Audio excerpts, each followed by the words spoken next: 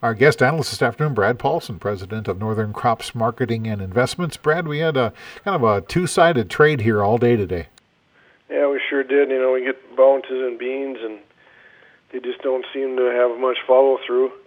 Argentina did receive good rains here the last few days, cutting the dry area down to about 30% of that country, and they're just nicely getting going, seeding corn and beans down there. The wheat crop, is definitely hurt. They're talking down to 15 million metric tons, but last year it was in the low 20s. But that's already been in the market and traded. Brazil continues to see good weather also. The only other weather concern is Australia is still a little bit too wet, but they're just going to start harvesting in the western area where it's kind of dry. It's the eastern part that's wet, and they got time to get dried out yet. But it's going to be the second largest wheat crop in Australia ever, too. So you're going to, even if that crop does get damaged a little bit by wet weather, half that wheat in Australia goes into the feed channel. Yeah. You mentioned it before, too, that there's really not a lot of fresh news for this market, so weather kind of becomes the only game in town, I suppose, huh? Yeah, demand just isn't there, although the dollar is, weakened quite a bit off its high. It's down fairly hard today. The dollar index is down a full point and a third here, down to 109.5, so that's just about 5 full basis points off the high. And it looks like the Canadian dollar and the euro is bottom, so maybe, see this dollar level off here and hopefully get some more export business.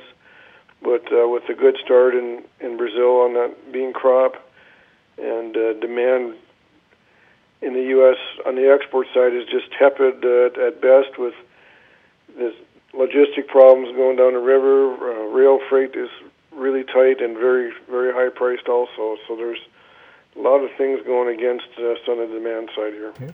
Now, Canada's central bank only raising interest rates a half a point. Is that going to have an impact? I don't know. The Canadian dollar is up a little bit today, but if you look at the charts of the Canadian dollar, it looks like it's trying to put a bottom in here, and historically that's low 70 cents is pretty about as cheap as it gets. As far as our interest rates, that's kind of been the talk too. Well, we'll see that next Wednesday. Will be the next Fed decision, and maybe they will back down to 0.5% and say that's good enough for now. We'll just have to see, but that's kind of why the stock market's been, pretty firm to the upside here recently. How about livestock? What went on there? These cattle have had a pretty good run. They were up a little bit today. The feeders up pretty good with the grains backing off, up 90 cents in the feeders.